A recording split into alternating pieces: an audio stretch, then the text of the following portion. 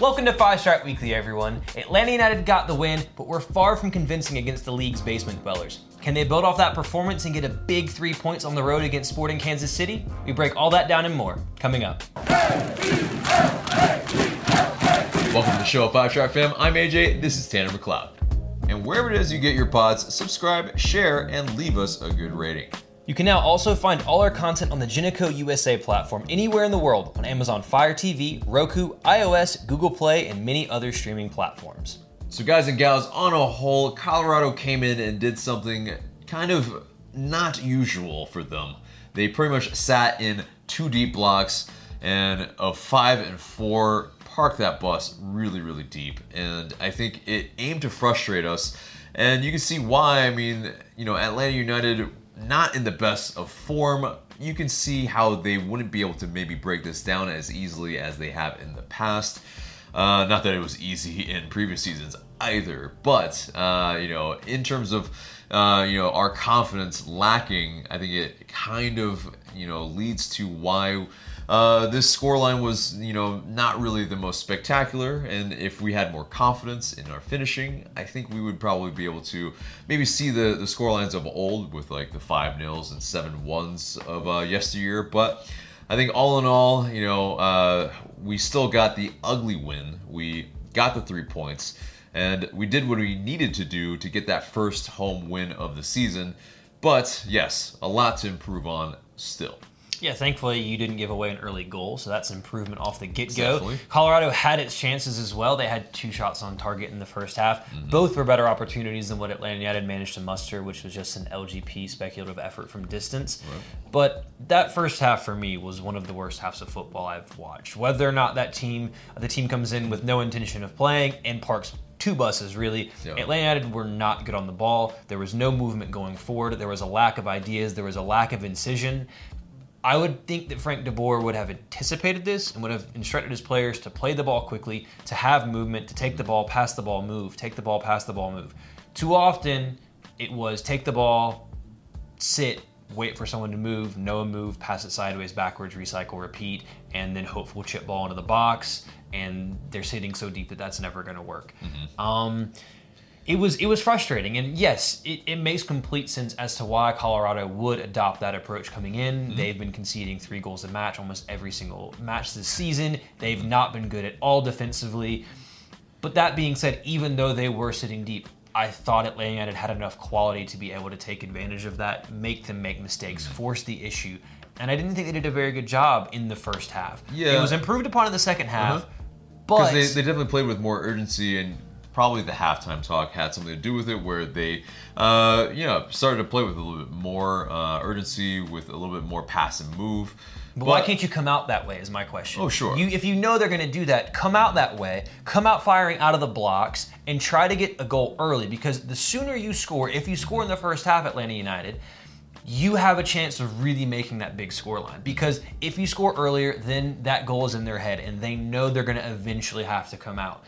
The goal eventually came, but you still felt that Atlanta United didn't have any ideas moving forward. And that was frustrating for me to watch, because it seemed, some people may say improved, but for me personally, I didn't see that improvement till later in the second half. And it's not acceptable when you have as much talent as Atlanta United does against a team as poor, parking the bus or not in Colorado, to not make more of an effort, to only generate 1 shot on target in the first half and it be a 30-yard speculative effort from a center back. Yeah. Well, I think the other part of that is, they couldn't have exactly expected that they were going to absolutely sit in 2 deep blocks coming out of the gate, because that's not what they've done the entire season, right? But it is what teams do at Mercedes-Benz Stadium.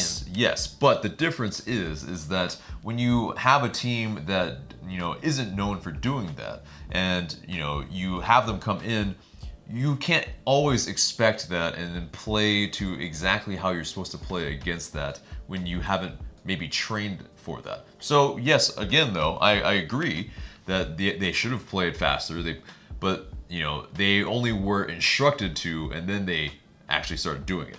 So, of course, sure, maybe Frank DeBoer could have been saying that off the bench and started saying that, but, was the message actually going to be able to be strong enough to where they actually could do that on the pitch? Probably not, and that's probably why nothing happened. Like, do you think that? Yeah, I mean, it's like someone says something off the bench and immediately they can just implement it. I mean, no, absolutely. And I mean, from everything I've ever heard, it's very difficult for players to receive an instruction off the bench during the game. But for me, not to toot my own horn here, but I pinged exactly how Atlanta were going to set up this game. Yeah. For me, it made sense.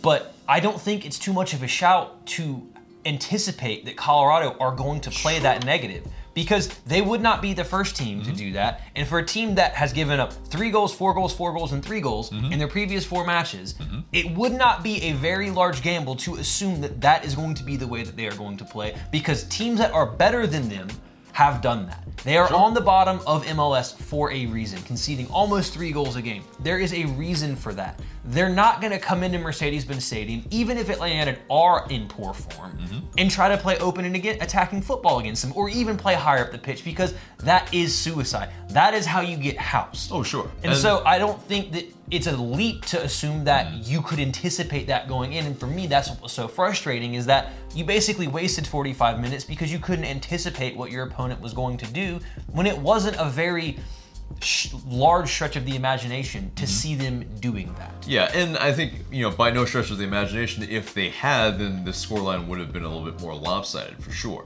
But I think, looking at the facts is that, yes, they came out of the gates slow. They couldn't figure it out. They, 2 low blocks is incredibly difficult to kind of figure out, because, yes, I mean, some of the biggest teams in the world have to deal with that. A Barca, Bayern Munich, Manchester City, exactly. PSG. And so it's something that is not unique to Atlanta United, and what we had to deal with. Yeah, I mean, the best teams and the best players fail to break down those teams and are able to make those lopsided scorelines. It's usually the teams that are able to play very open and are not sitting so deep that those lopsided scores actually do happen. So, like against a LAFC, they wanted to come out, they want to play, and that's why they can, they can get beat a 5-0. Or if there's kind of what probably should have happened in this match, there probably should have been an early card on Wilson when he pretty much went studs into Jeff Lorenz's leg. And the fact that he was still on the pitch, that baffled me. Par for the course, though. With how things have been going, if you're an Atlanta United player and you get studs to the ankle or leg, you're probably not going to see that guy sent off. New England Revolution, anybody? Yeah. I mean, I get that it's early, but it's still one of those things that, and it probably would have killed the match in terms of they would have already sat deep. They would have sat even deeper. They would have somehow pulled Kai Kamara somehow and just managed to put him in the box as an auxiliary defender. Exactly. And so it would have been even uglier if he had been. But either way, I mean, I think this type of match, you kind of look in a vacuum, probably, because it's not. Yes and no, though. I think it's this. What you look at it in a vacuum is how they played in the first half, because they didn't figure it out, okay? But they've eventually figured it out in the second half, right? And so when they actually did, then you can see the positives of what's coming out of that. But what was so different from what Colorado did versus from what Cincinnati did? Cincinnati did the same thing. They sat really deep. Philadelphia sat really deep. Even though they pressed, Dallas also is really good at sitting really deep. This is a consistent thing. This was a problem even under Tata Martino, which was a different style of play. Frank de Boer knows this. He is an experienced manager. He has managed in some of the biggest leagues in the world, has played at some of the biggest leagues in the world, and even talked about at halftime how this happened to him at Barcelona. Which means he knew, he had to have known that this is what was going to happen. And the team still woefully unprepared to attack or make any inroads against this team. That's why you have technical players, even though they are sitting deep. That's why you have Ezequiel Barco. I think That's why you bring in a PT Martinez, who was wasteful on the ball in the first half. Joseph Martinez, bracketed, no movement. I mean, there was nothing from Atlanta United at all. The difference is, you have guys that are finally coming back into full fitness. match fitness, really, that's what's important.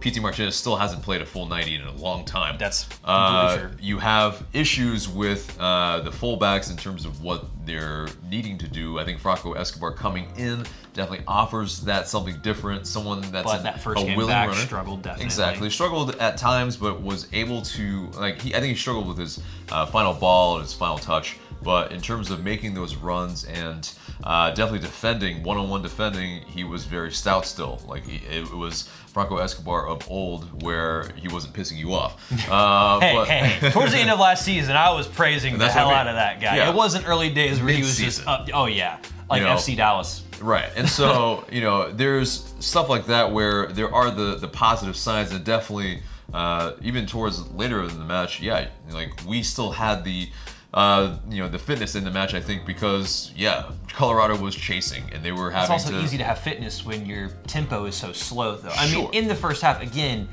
how many times did the ball get played into the wings and get played into a cul-de-sac, and there was nowhere to go? And it was still that was the problem. It was still high enough up the pitch to where it was like, how can we not create space? Because too often, we didn't have the width for one where we had. It was the fullback though. Escobar would be wide, and we didn't have enough overload. overloads, and so like that for me, like there aren't enough combinations to get us higher on the pitch. There's just guys out there, and then they're isolated, and they don't have anywhere to go. And so you see a Breck Shea having to pass back. You see that type of things that are really, really agitating everybody, right? I thought Breck Shea actually had a decent game. And exactly, like he is much maligned by the fan base, by most of the fan base, and he had a couple of very, very good balls, especially near the end when he was subbed off. There was a ball in the sixth that if someone, I think in the form of last year, someone would have put that away. But it was a dangerous ball. Where Tim Howard couldn't get to it. If somebody and a center back didn't get to it, if somebody had made that run and had that timing, this would have been a lot different. But I mean, yes, it's still. We are not finishing. We're not there in terms of the rhythm, the confidence, the conviction. Creating good chances still isn't there. Yeah, I mean, those are kind of half chances, right? And so in terms of them, if they finish them, then they look a lot better. Right. Of course. But at the end of the day, you still only managed 3 shots on target in the whole match, and so did Colorado. And they only had 5 chances, and you had 15. You had 63% possession. I mean. The other thing is Atlanta United didn't even have as much possession as I anticipated. I expected Atlanta United to have 75, upwards of 75%. Yeah, you said about 80%. I thought that they were going to have 66, a lot more. Something like that. Colorado had more possession than I anticipated, so they can't be completely accused of parking the bus because it was, I think, a little later on. They had chances. They came out because they knew that, okay, now we actually have to come out and at least try to get a result. And so But they made some inroads in the first half. The first 10-15 minutes, they looked the more dangerous team. It was a little bit more where they were trying to, hit us on the counter and get, yes, those chances were the best chances of the match by far in the first half. Like we might have been the best chances of the match the whole time because at the end of the day, the goal comes from an error and a miscommunication between the defender and the goalkeeper. I mean, they had probably the better of the chances, and they came on the break, and Kai Kamara was throwing his weight around in the first half, and there were chances when they had pushed men up the field or had a higher line, and Atlanta United would not make that counterattack like they would last year. Exactly. It was too often, slow. Let's hold it. And that's something that I don't understand. I understand controlling the possession. That's a dysfunction, I think, within the team. I think there are players that want to play very quickly, like a Nagbe, like a Barco, at times. They do want to make, very, very kind of quick movements into their box. But then you have guys on the wings maybe, or that just, are in sync with everything. And I think that's the problem. And that's another criticism I have of the manager if they don't understand that, because possession is all fine and well, but if the opposition team has now come out and created space from you, take advantage of that. Yes. Manchester City will do that. Ajax will do that. Sure. Even if you want to be a possession team, if the space is there, play it. How many times does it to do a Taylor Twellman? How many times does Atlanta United get the ball and eventually gets bored of what they want to do, and you have a chip ball into the box from an LGP or someone after the defense has already settled on the 18? Right, exactly. As opposed to doing that when they are 15 to 20 yards higher up the pitch, when you could actually play that ball over the top and there's a landing zone. Joseph Martinez isn't getting that. Also, Josef Martinez isn't even making that run because he knows the ball isn't going to get there. Yeah. At many times in the first half, you would have the front three or the front four just standing in a line, not moving. That's not offering any options. Again, that comes back to the manager clearly not making it very apparent what he wants from them. Why is Josef Martinez picking the ball up at the halfway line? He's the best goal scorer in MLS with the most goals in a single season. Why is he playing with his back to goal on the halfway line against a team that at this point in time had their line higher up the pitch? He's a guy that needs to be getting in the box. So I'm still frustrated by this performance because they're not a good enough team for it to be 1-0, oh, we improved. No, this should have been a match with the month that's coming up where Atlanta United went out and put a performance and a result together to get some confidence, because that's what you need when you go to Sporting Kansas City, when you play at home against a top-of-the-table Toronto, when you play at home against a rival in Orlando. You have to have confidence against those to take those chances in those big moments. This was a game that offered an opportunity for those players to put in a shift and feel like, okay, now we're heading in the right direction. Yeah. But at the end of the day, you took 6 out of 9 points after this 3-game stretch against New England, Dallas, and Colorado. And on the whole, your best performances against New England, and even so, it was okay. Yeah, but okay, well, before we get to the at the end of the day stuff, I mean, that's like, okay, still, against Colorado, like, why we didn't concede early is because we didn't take the risks, which is good and also bad. And because they didn't take their chances. Because had they taken their chances, Atlanta United would have been 1-0 down in the first 10 minutes of that match again. And so that's kind of what it is that, you know, you have to kind of have both too. You can't have both. I mean, essentially what kind of happens is, you know, if you play a little bit safer and you don't take that ultimate risk to try to score early, then you can't have both. We're not having either right now because we're not taking risk and we're giving away chances. And so, but that's the problem is, you know, if you're not taking those risks, you probably aren't going to get a chance to score a goal that probably is a little easier to score than some of the speculative chances that we've had, right? And so that is, you kind of, we're not clinical, in the beginning, and we're, having to chase it at the end where, finally though, Frank de Boer, he makes a move. Probably his best substitutions of the season. Yeah, two substitutions that actually, I think, really make a huge difference. And also Nagbe, some were saying that he moved out to left back, but I think that's only later on because where he was picking the ball up and where he was actually operating, it was in the middle of the park like he still was. But yes, it was more off the left though. Yeah, on the left side. When he picked it up, it was on the left side. But in terms of him operating, no, it was definitely when Tito first came on. Yeah, he was still in the middle. He was still, making the passes from where he usually does. But Tito coming on, it really did change the match because he was able to not only press their back line into making that mistake.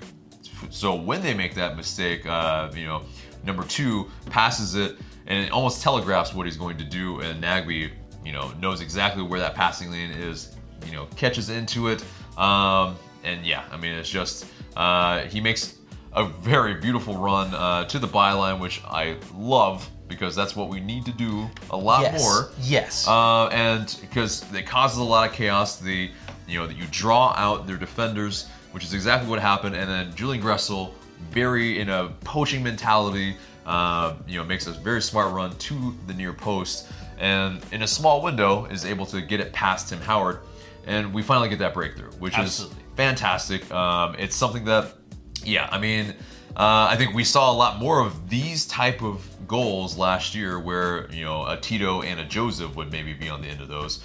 So, I mean, more of these, and obviously, dynamism in our attack is what is needed as well. But I think, that's what we've lacked this season, is that running to the byline. That goal was exactly how this team should be playing. Yeah. And I do not understand for the life of me why it is impossible for them to do that for minute one.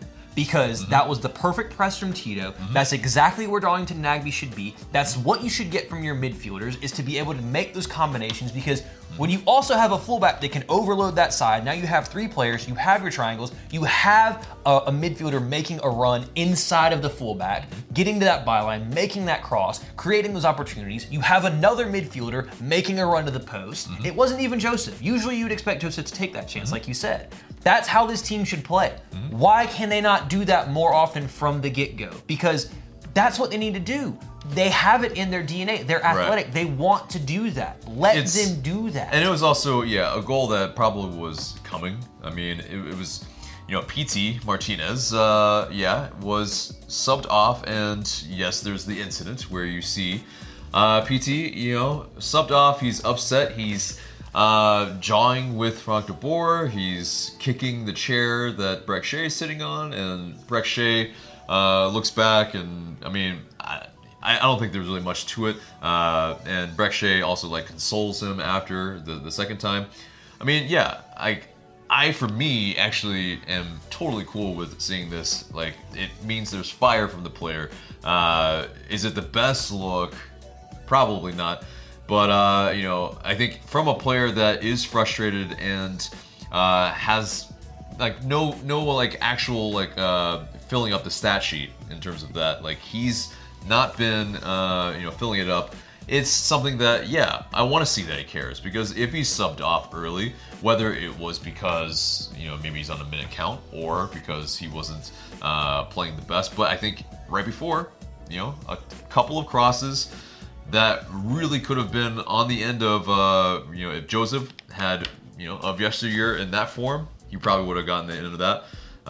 If he had not dove and instead tried to run onto it, he probably would have scored. I mean, I think there's kind of in baseball, there is that kind of thing where if you are running to first and you dive to first, it's actually slower than if you just ran through it. Right. And so it's sort of that same mindset.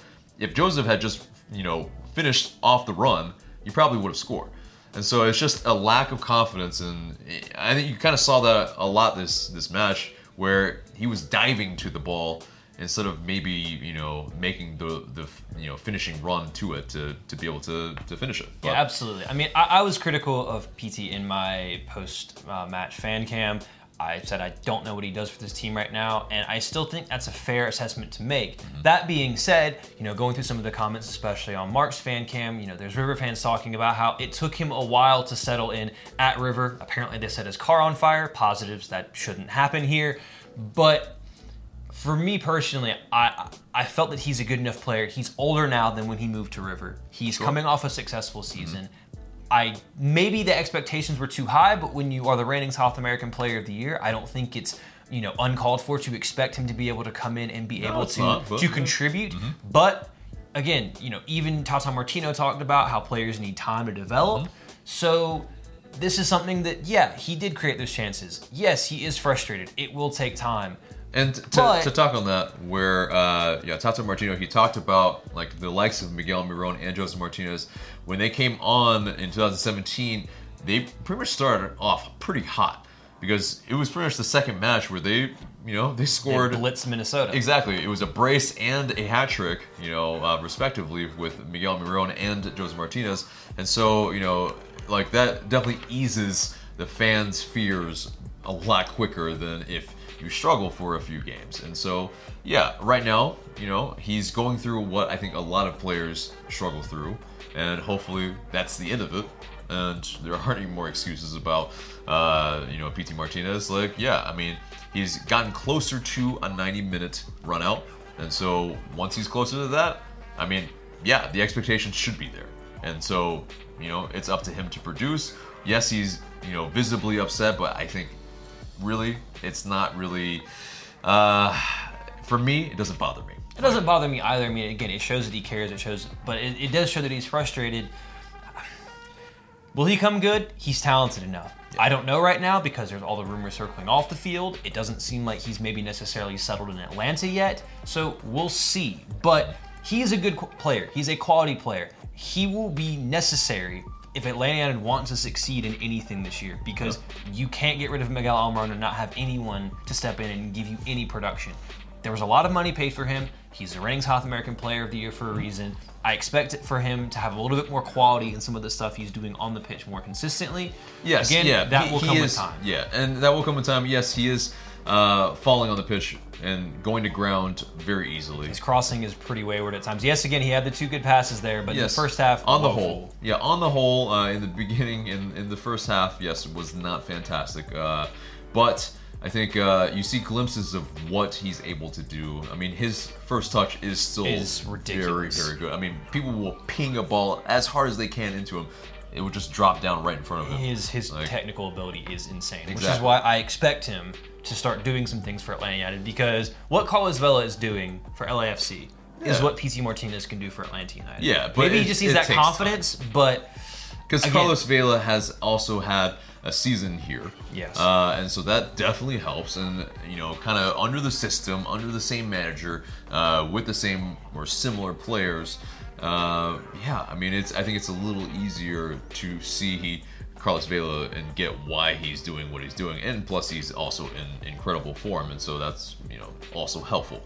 But, in terms of, the rest of this match, I mean, it's just, it ends 1-0, of course, and in terms of the grand scheme of things, it's not the prettiest of wins, but I think at the end of the day, it's something to build on. It's something where, it's sorely needed. We're out of last place, and it's something that we just gotta keep looking forward. Yes, is it? Still a lot of questions and a lot of problems that need to be answered. Yes. There's still a lot that's left to be desired. That's for certain. It doesn't quell everything, and it really hasn't, of course, but I think at the very least, it gets one monkey off our back, and I think we need to kind of take one step at a time right here, because it's hard to... We're not going to jump right back into first place after, one match. But if you win your games in hand, you could be tied, which is the absolutely crazy thing. Which is crazy, yeah. Atlanta has 3 games in hand on the teams in first place in the East. Yeah. If they won all 3, they'd be tied. Yeah. That's ridiculous. It is. So speaks to the quality or lack of quality in the East right now, at least in terms of how everybody's playing. But let's get to the post-match quotes. And in terms of Frank de Boer, he talked about the tactical approach, and with Pity Martinez, he pretty much talked about how PT was the number 10 tonight, and I think for me, he needs to probably see that a little bit more, because a Barco might be going to the U20s with Argentina. You might see some of the understudies, Andrew Carleton, go away with the U.S. youth national team for the U20s. And PT also might, go to Argentina. A lot of international competitions happening right now. I think, we might not see PT go, because there might be a few more number 10s that... it is Argentina. So. Yeah. There's a lot more selection headaches. They don't lack for quality in attack. Yeah. The other side, not so much. Yeah. And so in terms of that, we don't necessarily have to let him go or let them go. But I think in the case of an Ezequiel Barco, he's pretty much their key cog probably. So it probably is going to be a case where we're probably going to be missing him. So in terms of that, playing PT as the number 10 probably is wise. We probably will need to see him connect with a Joseph Martinez a lot more, because we will need it. We will need that creativity from the middle. And if it's not him, then maybe it's a Jonathan Nagbe. But either way, I get why PT was played in the 10. Yes, it took away from Ezequiel Barco and what he's able to do. Ezequiel Barco's been playing very well in the 10. And he was a lot quieter having played on the left today. Exactly. So, not today, but on match day. So there's got to be a balance to be struck there. And I think the 4-2-3-1 offers a lot of flexibility to Frank de Boer. I think that... And they're going to interchange anyway. Yeah, that's the thing, is I think that it would... Me personally, I think dream scenario as a front four would be Tito on the left, Ezequiel Barco in the middle, and PT on the right, giving the guys the ability to cut in on their strong feet. But also, play? That's the thing, is that at the end of the day, if we're being honest, as good as Gressel is he technically better than any of those 3 players?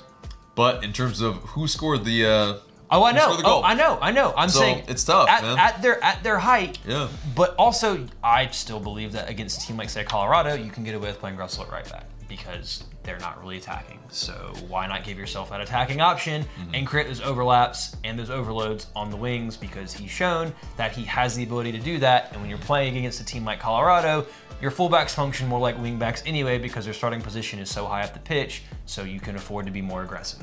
Yeah. And I think that's something that could be thought of, and maybe it can help you break teams down that sit so deep because you have more attacking quality on the pitch. Yeah. So that's just an idea in my opinion. Right. And okay, so Frank de Boer also talked about adjustments that PT Martinez needs to make. He says, I think he has to get stronger physically.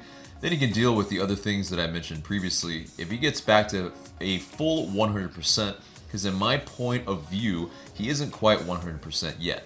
If he comes to that, he will get there. It takes time. I'm convinced that when he gets to 100%, we're going to see a difference and have a lot of fun with him.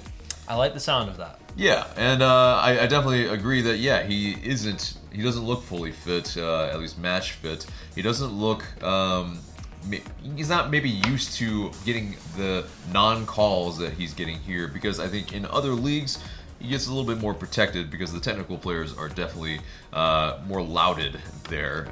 And in here, I mean, yes, it is physical. It's kind of like a Premier League in one sense, in how kind of physical and maybe to a lesser degree the intensity maybe from some of the players and positions on the pitch. But in terms of PT Martinez, yes, I still think, yes, he's going to ground a little too easily.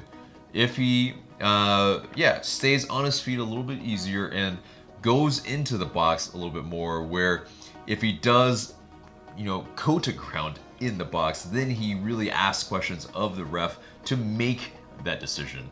And I think, also with losing, or not losing, but having in the stat category the fewest penalties called, I believe, still so far for Atlanta United. Like, we desperately need that as well. You gotta get into the box in order to draw penalties, though, and that's not something this team is doing. But I agree with you. He's so good on the ball, on the dribble, and Ezequiel Barco as well. Technically, if they can drive at people, even if a team's sitting deep, if they can play a 1-2, try to move the ball around quicker, get into the box, and then if they do get fouled, yes, like you said, you make the referee ask questions, and then if you do that, you're going to get some calls that go your way. Again, you also have VAR if that works. But you still put the officials in a position where, or in the opposition in a position where, do you foul? Do you go in on a tackle? Because you know this player is going to do that. So it's these professional aspects of the game that players are good at, and drawing fouls, going down, it's the whole thing. But again, there's more to come. I really want to see it from him. I still have to believe that he can do it. It's, again, I'm giving Frank de Boer a pass on in terms of the number of matches, so it's only fair if I give it to PT as well, because it's not been an easy adjustment period. But that being said, I still think it's fair for fans to expect more, and I still think it's fair for fans to anticipate these things happening sooner rather than later. Yeah, I mean, in terms of what PT should and could offer, yes, I mean, our expectations should be high and higher, because of the plaudits that he has, of the South American Player of the Year award that he has under his toe. His resume is it speaks for itself, and people want to see that. There are like we pointed out, some of the crosses that are wayward, that make you scratch your head, but I think that's where it's just him trying to maybe dial it back. And also that is where it's a lot of his shots are coming from distance and not inside the box, and so those are lower quality chances, lower percentage chances, and so the likelihood of him probably scoring when he's shooting from out there, yes, he has the shot to be able to do it, but it's just the likelihood is lower, and so he needs to get himself in better positions to get better chances, so that the percentages aren't against him. Absolutely. The other thing, though, that kind of speaks to his talent, though, is his teammates still think very highly of him. Darlington Nagbe had this to say after the match: every time I get the ball, I'm looking for PT Martinez. Obviously, we want to get our talented guys, our playmaker, our number 10 on the ball. We know what he can do. We have seen him in training, and we have seen him at River Plate. I think he is just getting started here. I am confident in him, and I am going to give him the ball every single time, and it is just a matter of time before everyone can see what he can do. And that sentiment was echoed by almost all of his teammates, whether it be LGP, Julian Gressel, the coach. All of them believe in him. So, again, is it frustrating right now? Yes. Am I frustrated right now? Absolutely. But clearly, he's a player that has the talent. Yeah. He has the ability, and it's just going to be that moment when it clicks. And I think when it starts clicking for him, that might be when things start clicking for Atlanta United as well. But obviously, again, sooner rather than later, especially with the month of May that Atlanta United has, it would be nice with 7 matches for them to finally figure their things out and start putting points on the board, because with the fixture congestion, it's going to be very, very important. You'll be almost halfway through the season. Well, you will be halfway through the season pretty much by the end of this month. So at that point, it's really fair to start making assessments on what these guys are doing. This is a big month coming up. So this talk is nice, and it's good to hear that they have confidence in him, but the performances need to start accompanying the results, and they have to start going together for what is going to be a very critical month for this season. Yeah, just I think slightly under half a season. It would be probably about 40% or something like that. It's like, I think 14, 15 A big games. enough chunk to be able to make an assessment on how things are going. Yeah, for sure. But guys, that wraps up the Colorado Rapids match, and let's get into the news. Where, yes, Darlington Nagbe, with that assist and just The his performance general play. 94% pass completion, and he played the full 90. I mean... Yeah, and then his work rate throughout the match, key passes, he was voted onto the MLS Team of the Week. What would we do without Darlington Nagbe right now? Because right New now, England, he was really good. I mean, in general, he's a key cog for us moving the ball. Yeah, but I think, in terms of that, the final ball hasn't always been there for him. But I think this month, it's been a lot more, and I think it finishes off with this, with the assist to Gressel. And I think if we can see more of that controlled chaos, I think... was that his first assist ever for Atlanta United? No. But, what was it? Because he didn't have an assist last season. Did he have? No, he didn't have a goal, but he did have. I think a couple of assists last season. Yeah, he didn't fill up the stat sheet last season, but it is. He had that one goal rolled off for offside against NYCFC, which was really frustrating. Yeah, but and I think speaking on that, it's we see less of VAR in our matches now, which is very interesting. It's a lot different from last season. Yeah, because we almost saw it like 2 or 3 times every match. It's really annoying. But I think the difference was how much chaos we were causing, and especially in or probably just mostly in the box. I think how many times, we got penalties called for us, or penalties called off, whatever it was. Yeah, there were a lot more chances, I think that were in more dangerous areas, and so that's why VAR came into play a lot more.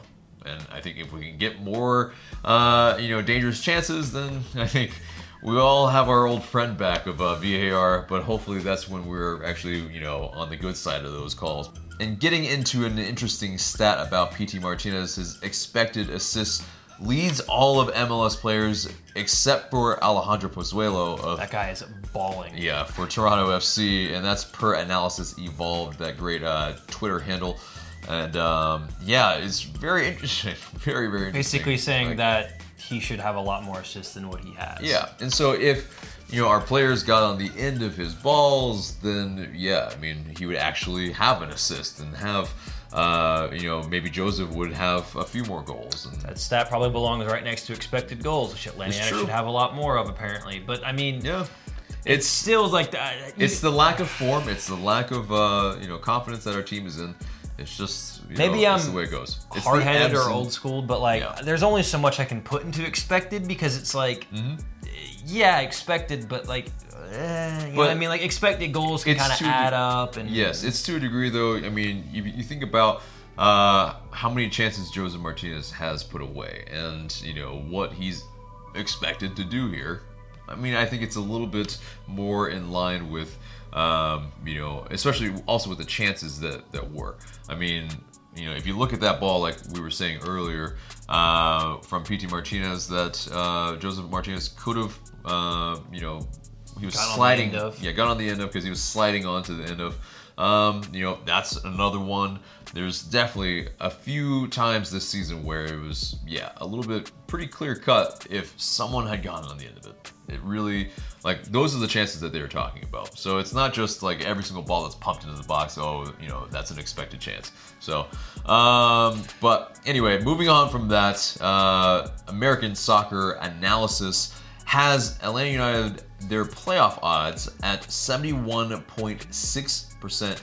And that takes into account also the form of last year and also, what they're maybe expected to do. And so, 71% chance or 72% chance if you round up. It should be 100%. This team is way too talented to not be making the playoffs. Sure. And I think that if this team can find its form, then it will not be a problem and it will be a 100% chance of making the playoffs. Sure. But again, that assessment will be able to be made, in my opinion, at the end of this month, depending on how these next 7 matches go. Very true. But you look at the rest of that chart, and the likes of New York Red Bulls also have a 70% chance, and Philadelphia actually have a 84% chance, which is incredible. You also have LAFC pretty much running with everything. Yeah, because and also you look at their goal difference. It's just they've been blowing away teams, and they've been they look to me like an MLS Cup winning side at the moment. But it's still May, and so there's a lot of things that can happen. Exactly. And if that team say lost to Carlos Vela, could they still be performing at that high of a level? I don't know, because that man's going full Messi on Major League Soccer right now. So to be fair, a lot of people said that about a Miguel Miron or Joseph Martinez, and so we'll see how that goes. Another interesting bit that'll kind of make fans reminisce and tingle is that Tata Martino was in Atlanta on Monday to hype up Mexico versus Venezuela. He's had some interesting things to say and some things that made me feel really, really regretful that he's gone. He said, "I always say that if I would have been a coach here 10 years earlier, I probably would have remained living in Atlanta, which is the biggest compliment I can give the city. So yeah, I miss it." Someone's cutting onions, man. And so in terms of that, Tata, of course there's a large part of the fan base that are pining for Tata Martino to come back or for Frank de Boer to be fired. Also not going to happen. Yeah, you have just, he's talking well about the city. Of course, why wouldn't he? He no doubt enjoyed his time here. And he also lauded Frank de Boer. And because also I think it's probably the, head coach or manager kind of society. Union, where you just don't, you don't rag on another. It wouldn't look good on his part. Exactly, if he was just especially Frank de Boer shit. Exactly. Especially his successor. Especially when he doesn't have any ill will towards any of it. I mean, if it was a Jose Mourinho. That's a bit different. Yeah, that's a different scenario. But he talked about how. Could you imagine Jose Mourinho managing an MLS? People are pining for it, and it's very weird to me. It's no. Because No. You know where he belongs? He belongs to that team in Florida. That's where he'd be great. Like, genuinely. That would be a match made in hell. I just don't even want to see.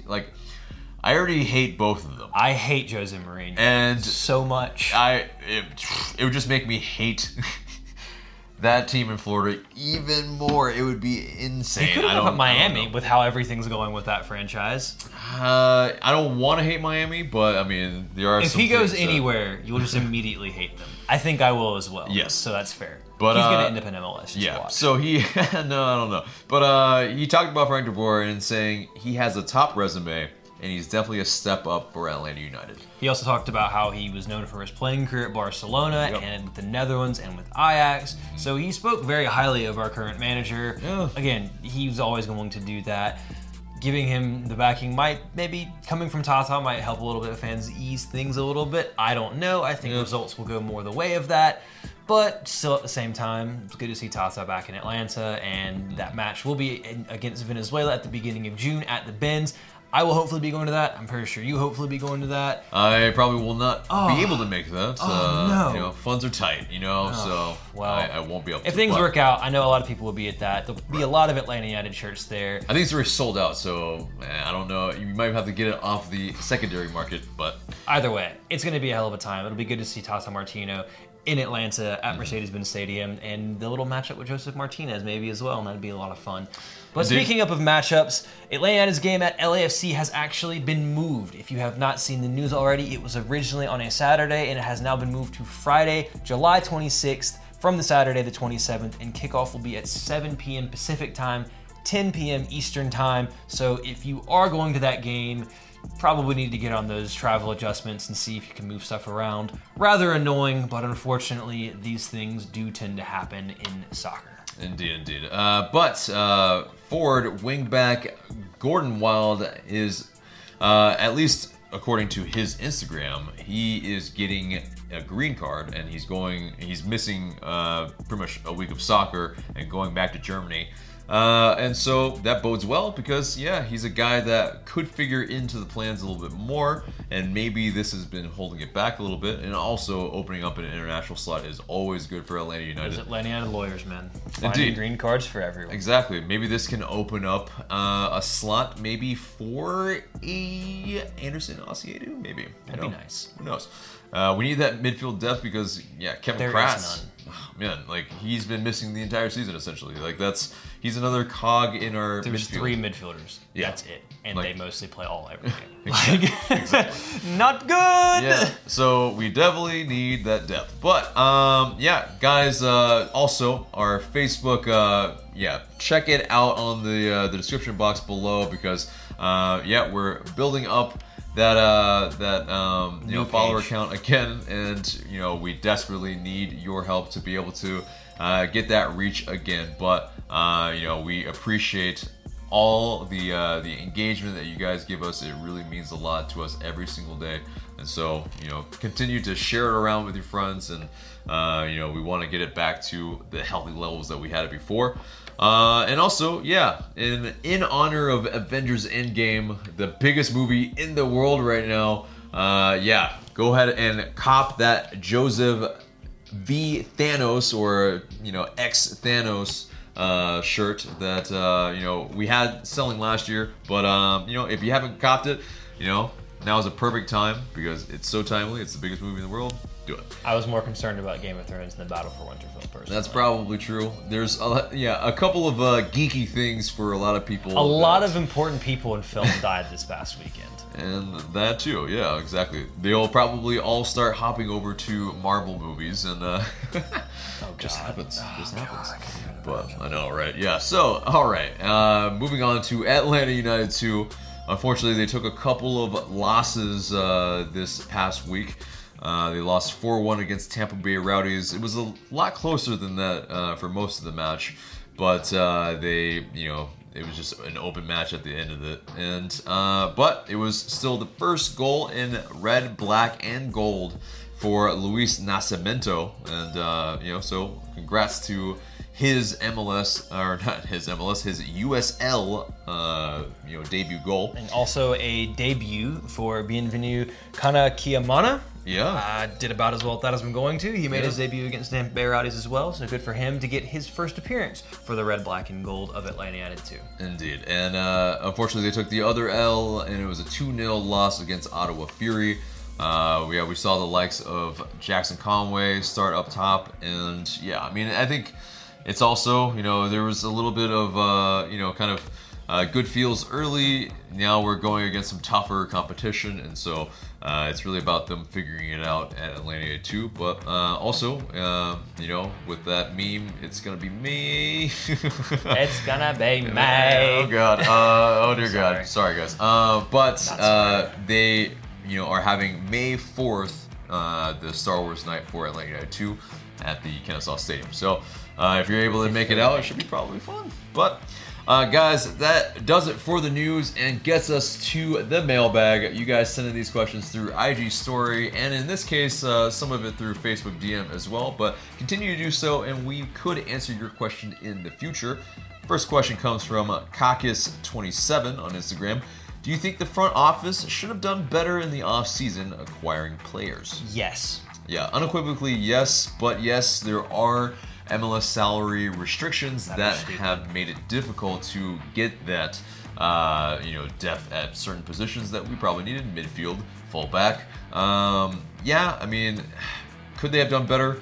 I think they knew that they probably needed to do better, but you know, I think the biggest thing for me is that fullback position where they didn't find a warm body that can at least defend the position, because that's kind of been a hindrance in why we had to play 3 men in the back. I think, you know, that's something at least that could have been done. But the next question comes from Instagram, me Tony. If you have to pick from either Miguel Almiron, Tata Martino, or Andre 3000 to hammer the golden spike this season, who would it be and why? Lastly, who would get the best ovation? Miggy would get the best ovation.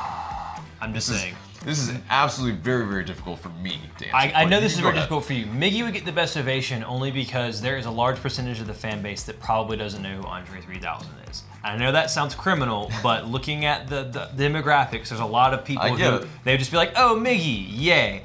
I know who Andre 3000 is, and I know what he means to you, so I'm going to let you have your piece. But in terms of loudest ovation, I'm going to answer that one and say Miggy would get the loudest ovation. Yeah. For me, I mean, okay, I love Miguel Almiron. I love Tata Martino. But this is decades-long love of Andre 3000. I have to go with Andre 3000. Oh, yeah. I In mean, terms of, like, the swag of hitting, yes. He would, yes. That would be an incredible person to have hit that spike. Yeah, he has to hit the spike for me. At some point in time, he will, right? Like, I mean, he's been missing from the public for a while as well. So it's kind of one of those things, like, he doesn't really want to go out, really. And so, you know, as much as Big Boy has been out making music and touring and whatnot, it's been the antithesis for Andre 3000, almost pretty much, except for their kind of reunion tour they did together with Outkast. But in terms of the best ovation, I mean, for me, I would probably cheer the loudest for Andre 3000. But I mean, obviously, you know, Miguel Almiron and Tata Martino, if they hit the spike, which Tata Martino was kind of talking about, like, yeah, he would probably come. I'd love for him to do it.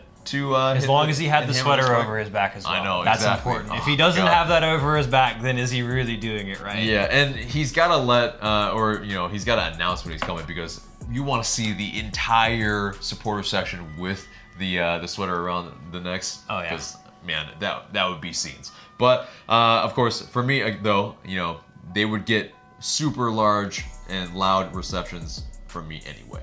Anyway, let's move on. Next question comes from Facebook with Mitchell McGirt. Hello, AUFTV. Love the content and personalities on the Fan TV. We appreciate that. Thank you so much. Question that perhaps y'all can answer for me in the next 5 Stripes Weekly. How can AUFC improve upon its set pieces? They have never, apart from Kratz dialing up laser-guided shots against Montreal, looked very dangerous from free kicks or corners especially. With all these poor teams shithousing the shit out of them and bunkering down every match, what do y'all suggest United do to improve set piece play? How much time is spent on that aspect of the game on the training ground typically? That's a great question. Also, I love the description of how teams play against us. Spot on. Fully endorse that. Yeah. I think Ezequiel Barco's actually been taking some very good free kicks so far this season. He wasn't as much last year because, yeah, he had to pretty much defer to a Miguel Almiron or a Joseph Martinez. Or a Kevin Kratz if he was on. Yeah. I mean, but I thought Ezequiel Barco's been taking some really good set pieces. PT Martinez is also very good on set pieces, and he offers you an alternative foot from Ezequiel Barco. So I think if he can, you know, find his quality and find his confidence, they offer you dangerous dead ball delivery from any situation, whether it be a corner, a direct free kick, you know, a free kick out wide. I think both of them have the quality to put dangerous balls into the box. In terms of actual practicing set pieces, in terms of the, you know, direct and the shooting, that comes down more to player and their individual training and something that they might do after the training. Exactly, what they practice on after training. And in terms of maybe set piece routines, that comes down to the individual coaches. Some coaches spend a lot more time on set pieces because they think that that's their best way of scoring. Other coaches don't put as much time into it because that's not the focus of their game plan. I don't think Frank DeBoer is a guy that probably focuses a lot on set pieces because that's not where he thinks he can create the most chances for his team. Usually the teams that struggle creating through open play will be the teams that practice and have a lot of set piece routines because that's their best chance of getting a dangerous ball into the box and creating a goal scoring opportunity. Right, but I do agree, yes, with all of the shithousery that goes on against us, and if we do get, a free kick in a really good position, yes, we have the players that can do it, especially this year. You have a Miles Robinson, you have an LGP, you have a Jeff Larentowicz when he's playing, even Julian Gressel, and of course Josef Martinez. You have enough guys that can win a header and maybe even a secondary header to be able to, kid it into the back of the net, and that's what we need. And maybe even, not even to a meaty forehead. It could be, front post type of free kick as well, or a flick on, as you saw in the MLS Cup final, where you have Josef Martinez flicking onto the back post for Franco Escobar sliding into the back post. Right. So I think it just comes with time and confidence as well. I mean, if Ezequiel Barco and PT Martinez are both fully confident and this team is playing well and in full flow and creating chances, they'll be drawing a lot of dangerous free kicks on the edge of the area. And if both of them are confident in hitting them and able to put them on frame, that makes it very difficult for the goalkeeper, because he doesn't know which direction it's going to come from, which way it's going to bend. That enables you to do, guys stepping over the ball, running over the ball, doing things to move the defense around and make it more unpredictable. But that comes with confidence as well, which this team is clearly lacking right now. Definitely. And all it takes is one, a goalkeeper leaning the wrong way, and if a guy can hit it with precision, there it is. It could go in, in a top corner, or even kind of near in the middle of the net, where it could there's a lot more possibilities with the confidence. So next question comes from Bosnak Almedin. What would happen if we played 5 at the back? Would that affect anything? I mean, essentially, yes and no. Yeah, I mean, we sometimes play with 3 at the back, and with the wing backs that come back, that's essentially 5 at the back if we're sitting deep and defending. But generally, I mean, I don't think we really need more defenders on the pitch right now. For us, against kind of the likes of a Colorado Rapids, we really don't need that. Yes, we did see Parker's come on later, and that's was to shore up a 1-0 lead. But I think generally, if we're playing kind of a team that we know that we're probably going to possess more than they are, we probably shouldn't. But no need to pull another person from midfield or so to put them in that defense. Could be in attack, but there is the thing that Frank de Boer is a little bit, just slightly more defensive minded in that sense, where but that's probably more through possession. But kind of some safe possession and recycling, all of that, that's usually kind of more with the defenders, unfortunately. And it also comes down to the personnel that you have available to you, whether you have injuries or not, which was kind of the reason why he talked about playing a back 3 at the beginning of the season. And it also has something to do with the opposition. If you feel that the opposition may outpossess you or may be more attacking and you want to be a bit more compact in defense, then yes, a 3 at the back makes sense. But you have to remember that when you do play a 3 at the back, you are pulling a player from a position higher up the pitch, whether it be in midfield or an attack. And right now Atlanta United has a lot of attacking options, so pulling a player from that to put them in defense is kind of robbing you of maybe a bit more goal scoring. Now, mind you, Atlanta United played a 3 at the back system en route to winning the MLS Cup last season. That team functioned a little bit different tactically, which is why that worked. And you also had a player like Miguel Almiron, who was able to stretch the play from the middle of the park, and you maybe don't necessarily have that type of player right now. Right. Next question comes from I. Langley. What can help Josef and PT bond quickly? Video games? Ropes course with trust falls? So that's a good question. I mean, I think in terms of time, getting them to bond, I think it's time on the pitch together. Really, that's really what probably will solve a lot. But it's also in training. I think you'll see that a lot more. They'll probably be able to, if they're being at least played together in those those kind of maybe 5v5s or 7v7s or whatnot, then I mean, you'll be able to see them get more time on the pitch together. But I think what's probably most important is to realize it's never going to be like a Josef and Miggy situation. Josef pretty much said that Miggy's like his brother. I mean, I think the difference is that PT, yeah, he probably, and like the other people post match have said that he's probably going to be more of a facilitator, and maybe it might not be directly towards A. Joseph Martinez, because in the system he is a little bit more of kind of unfortunately he's kind of more of a target forward in this. He has to do more of kind of the target forward things instead of what he's used to doing last year. I think right now, if I can I hate doing this, and people have pointed it out, but they're really good at it, so this is why I'm doing it. But when Pep Guardiola went to Manchester City, he did not have a good start with Sergio Aguero, because people wondered if Sergio Aguero could function in this role. Mm-hmm. He very much functions in that role now, but it took time for him to figure out how he fit into that system and how he was going to play. Mm-hmm. I think it's very much the same with Joseph Martinez and Frank de Boer, where both need to figure the other one out and figure out how they best fit into the system. And I think it's one of those things with Atlanta United where they're kind of learning a lot, and something that's a lot more detail-oriented than what Tata Martino had them doing, and that does take time. The system does take time, and PT Martinez and Joseph, that connection I think will take time because of how De Boer wants them to play.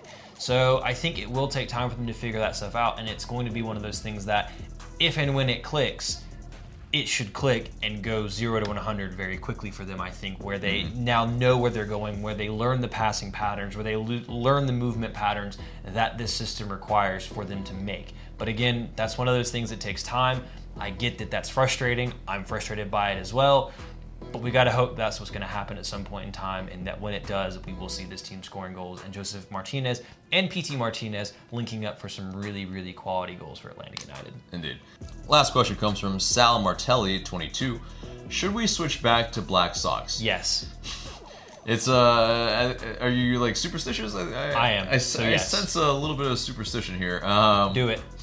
But I think I think it's with the uniform. Like, it's a little bit more black. It's almost too much black. All black everything. Just do it. If it was already all black, then sure. But I think I'm fine with the way it looks. I'm not really worried about that. Hey, what do we have to lose at this point? I'm all for it. That's not the reason why we're in bad form. But or is it?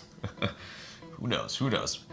And guys, that gets us to the match preview, and it's this Sunday at Children's Mercy Park against Sporting KC. It's a late one, and yeah, I mean, Sporting very KC, tough place to go and play. Yeah, isn't it? definitely. Do they call it the Blue Hell? Is yeah, that welcome to Blue Hell. That is them, and yeah, they're not in the best of form. They're like us right now. Yeah, but they've had a lot of draws. 5, I think, in fact, or 4 in the last 6. They had a pretty wild game last week. They did. 4-4 draw with New England. That saw New England have 2 players sent off. Haven't seen that anywhere before. Yeah, that's massive. Yeah, I think New England, they tend to get some players sent off. They enjoy a good red card. Yeah, but yeah, and it's one of those where we have drawn them. In 2017, in 2018, of course, took that 2-0 loss. That game was really, really annoying. Yeah, one of the most annoying matches. That was a stupid disallowing of that goal. Yeah. I will. Yeah, it's not fantastic in terms of odds. Yeah, in terms of Bet365, they have SKC to win at 1-1, 50%. For a draw, it's 12-5 at 29.4%, and Atlanta to win at 11-4 at 26.7%. So not fantastic, but yeah, an interesting thing to note is this from our buddy Toyota Football. He said on Twitter, the meeting between Atlanta United and Sporting Kansas City this Sunday is one of the rarest matchups you'll find. 2 teams currently sitting below the playoff line who might be 2 of the best teams in the league when it's all said and done.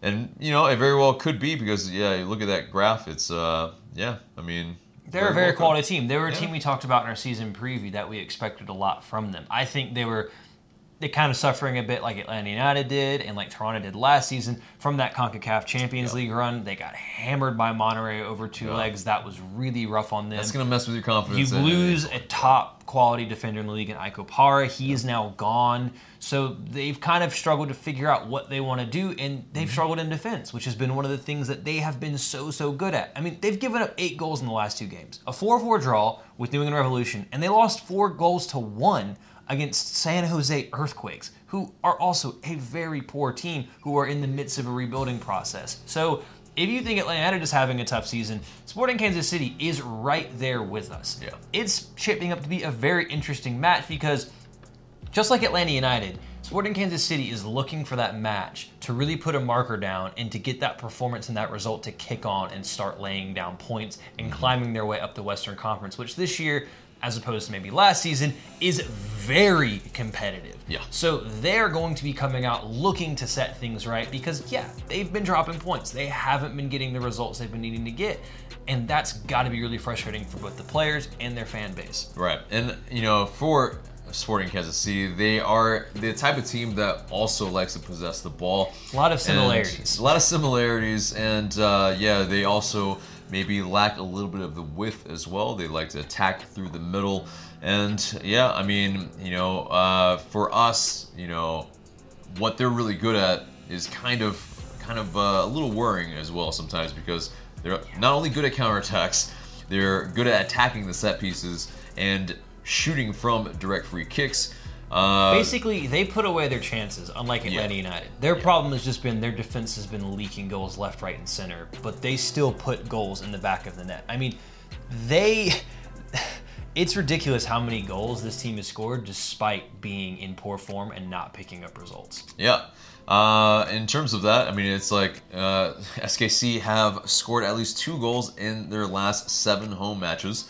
There have been there's under 2.5 goals scored in 8 of Atlanta United's last 9 games. So that's kind of a immovable object, unstoppable force type thing. So that's another little interesting narrative. Right. Yeah. I mean, something's got to give. The really unnerving statistic is the fact that Sporting KC are undefeated in their last 11 home matches, or 11 of 12 home matches. That's really disconcerting because Atlanta United have not been a very consistent road team so far this season, or to be honest, well, I guess they were really good on the road last season, but on the whole, not been a great road team and not been in great form.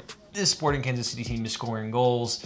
It's shaping up to be what could be a very tough night for Atlanta United. Right. Our keys to the game, I think, is definitely we need to not concede early in the match.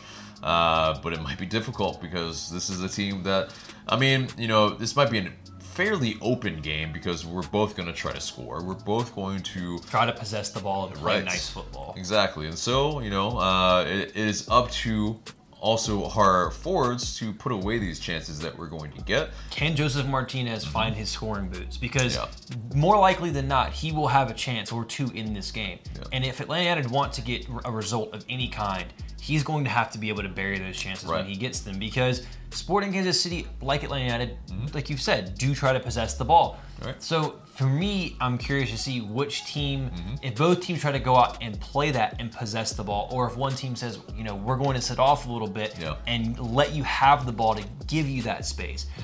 I'd feel more confident if it was a Tata Martino managed team that we'd be like, okay, you can have the ball a little bit more and we're going to hit you on the counter. That is not something that Frank de Boer has in his locker, which makes me a bit concerned because does he have the ability to be a bit more pragmatic and allow his team to play on the break against a team that's probably going to leave spaces at the back? Right, and it also depends on if, Frank de Boer is going to want to press. And because a team like this that is so good at possession as well, it kind of will leave us a little bit more open and could slice us open very, very easily. Alternatively, they haven't been good at the back, so if you can get higher up the pitch and force their defenders into making mistakes, then you might find some joy. For me personally, with how Atlanta have been playing this season, I think pressing would be a bit suicidal because I think if you go out and press, and I'm a guy that loves pressing. Like that's the way that I think football should be played, especially in the modern game, is pressing. But with the form that Atlanta United are in, with the early defensive mistakes that Atlanta United have allowed, lack of intensity and the not knowing what triggers there are for most of the press. I think it would be mental to go out and try to press this team off the get-go because that's a way that you could ship an early goal. And I think if you ship an early goal to this team in their house, when they're seeking to find form, that could be the start of a very lopsided scoreline against Atlanta United. Yeah. And some players to watch for SKC. They have a lot of them. Yeah, Johnny. I mean, this is just the tip of the iceberg for really that. But they have their key guy right now is Johnny Russell with 4 goals, 3 assists in 8 appearances so far. Their attacking midfielder, essentially. And Gianluca Busio, their forward. Young guy. Hasn't played well in their past couple of matches, but he's been most effective coming off the bench as a super sub. And he's still 16 years old, and he already has 3 goals in 7 appearances this season. And that's not to mention, I'm going to probably butcher this guy's name, but Christian Nemeth, who's got 6 goals and an assist in 8 appearances this season as well. They also have a Graham Zuzi, a Tamilia. They have a lot of very canny operators who have been around the league and are quality. They will be a team that, again, will take their chances if Atlanta United present them to them. That is the danger for Atlanta United because they've gotten away maybe against some of these lesser teams like a Cincinnati or a Philadelphia or a Colorado where they haven't been at their best, but they've either managed a draw or, in the game against Colorado, a win. This is a team that's going to be more clinical than Dallas. This is a team that's going to come at you more than Dallas.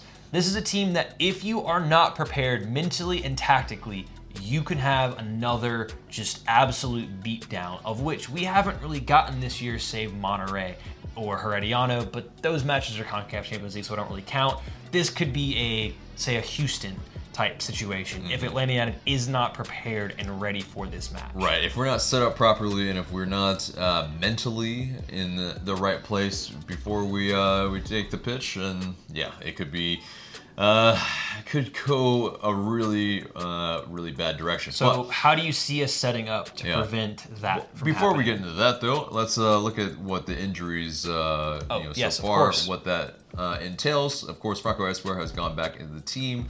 Eric Remedi has also come back, and he played a little bit, of course, last match. And then George Bello, he was not in the squad this past match, but is seemingly more and more fit every single day. And so all those players come into play. So we pretty much have, pretty much an available squad. Sans, Brandon Vasquez, Mikey Ambrose, and, those with longer-term injuries. But, I guess for that predicted 11, I think for me, since you were asking me, I think it's a very similar 4-2-3-1. Guzan between the 6th, of course. Escobar, Robinson, LGP, and I think Shea also as well. And in the midfield, I think it's Nagbe and Remedi, so that we have guys that can kind of chase down these kind of attacking midfielders that will be looking to create a little bit more. Even though I think Jeff Lorwitz has killed it as coming in, and he pretty much, he's just the consistent, wily veteran that just, so solid. And I think for this match, it's Gressel on the right, PT in the middle, because I think we still need to see more PT in that 10 because, we have that match on Wednesday. It will be a case where, not every single player will be playing full 90s. They will be probably, hopefully substituted earlier, maybe in the 60th minute. It won't all be on them to completely have to, do every single little bit when they're on the pitch. And then Barco on the left. It was. I still think, yes, I agree. Barco is probably best suited in the middle, but we need to blood in PT as the 10 if we're going to be missing a Barco for a minute. And then Joseph up top. So with that 4-2-3-1, I think it allows for that if we're going to, match toe-to-toe with SKC in terms of a little bit of that possession. We have a little bit more readily made triangles that can be kind of moved higher up the pitch. Like we said, and I agree, it would be suicidal 2 press, but there are certain times and certain triggers that, yeah, maybe on a certain center back or two, we can press up higher and make some things happen, create some chaos, at least when, we have guys back and maybe, it's... I think it bodes where, this is going to be a tough match anyway. Like, I don't know if, just the lineup is really going to, create the winning formula for us, because this is going to be very, very hard. So for me, it's been really difficult to figure out how Atlanta are going to play in this game, because I don't think 4-2-3-1. Personally, I don't think 4-2-3-1 is the best formation to go against what SKC will do. They've played both a 4-3-3 and a 4-1-4-1 this season, so they will have the midfield packed with talented guys who will seek to try to play the ball out wide and get those chances. I think that Frank de Boer almost has to play with the midfield 3, because the problem with the 4-2-3-1 is that if you're out, you can easily get outnumbered in midfield if those attacking midfielders don't put in the work rate to come back and defend. I don't think this is a game that suits PT Martinez very well. I think this is a game that suits Tito Villalba very well, because there will be space. For me personally, I just don't think Frank de Boer is going to do it. I don't know if he's going. For me, I think this is, to go kind of to a mailbag question we had earlier. For me personally, this is the type of match where a back 3 makes a lot of sense. I think that you have to be able to defend with width, and be able to still have guys in the middle of the park in a system similar to how Atlanta United played last year. Will Frank de Boer do that? I don't think so. Because we don't have the personnel. No, we don't have the personnel. For me, I think I'd go with a 4-3-3. Back 4, I agree with you on the same goalkeeper, obviously, Brad Guzan. I think you have to play all 3 midfielders, because you need Jeff Larentowicz to give you that defensive presence in the middle of the park. You need Darlington Nagbe, and you need Eric Remedi's energy in the middle of the park to be able to match up with those players, because if they can control... If Sporting Kansas City overwhelms Atlanta United in the middle of the pitch and can control the game, Atlanta United are dead, in my opinion. So I think he has to have a midfield 3, because PT Martinez is not going to give you that defensive work. He is not going to track back. You will not get that work from him, and he will be a player that will be being carried, as will be Joseph Martinez. This is not a match where you can carry players. I think Tito Villalba will start on the left. I think Julian Gressel will start on the right. I think Joseph Martinez will be up top. That means that both PT and Barco will be dropped from the starting 11. But that being said, I think those are 2 guys that can come off the bench and make a very big difference for you later in the match, especially if you need a goal.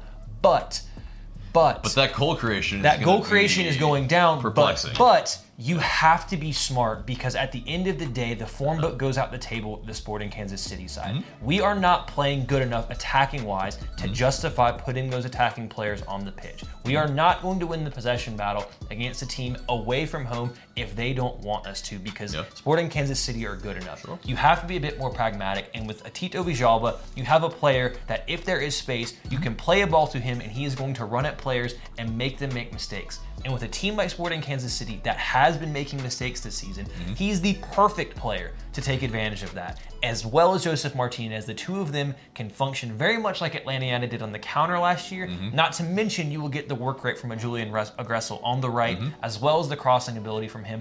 And he also has the ability to tuck into midfield if you need to be compact, or to drop back and defend a bit wider if you need him. You have to be hardworking this game against this team, even though they are in the form that they are in. You have to be smart about this. And I think that is the best way for Atlanta United to attack things, especially with another midweek game at home where you can have both PT and Barco starting again, and it saves them their legs for that match as well. So that's how I personally would attack it. Whether or not that happens, I don't know. I think you got to have one or the other in terms of, if you're going to do that, as one of the 10s. Or I don't think you play with the 10 in this match. Yeah, exactly. But as one of the creative midfielders, rather. And so that's what Darlington Nagbe's for. He shows you that he can operate in those spaces, and if he can get higher up the pitch, you can almost shift to, in possession, having that 4-2-3-1 with Darlington Nagbe operating in that pseudo 10 role, getting forward and making things happen. Right. If you can put forth that final ball a little bit more often, which, I mean, maybe this is the run of form that gets him where he, is creating a lot more chances that are finished, then okay, that's fantastic. But I think it's more about, for me, and why I pick a 4-2-3-1 is that, Frank de Boer is he really going to, just really eschew that offense completely? And no, he can still play his possession game, but I personally think that if he sticks with that, he's having a player at the 10 that's not going to give him the work rate that he needs, because at the end of the day, that's not the kind of player PT Martinez is. He'd be playing an Ezequiel Barco who does not function well out wide in the wide spaces, which is where the space is going to be against. Which it very well could, if it switched, I mean, PT still, it would be hanging Shea out to dry, and Shea already is not. And Tito will give you that work rate on the left. Sure.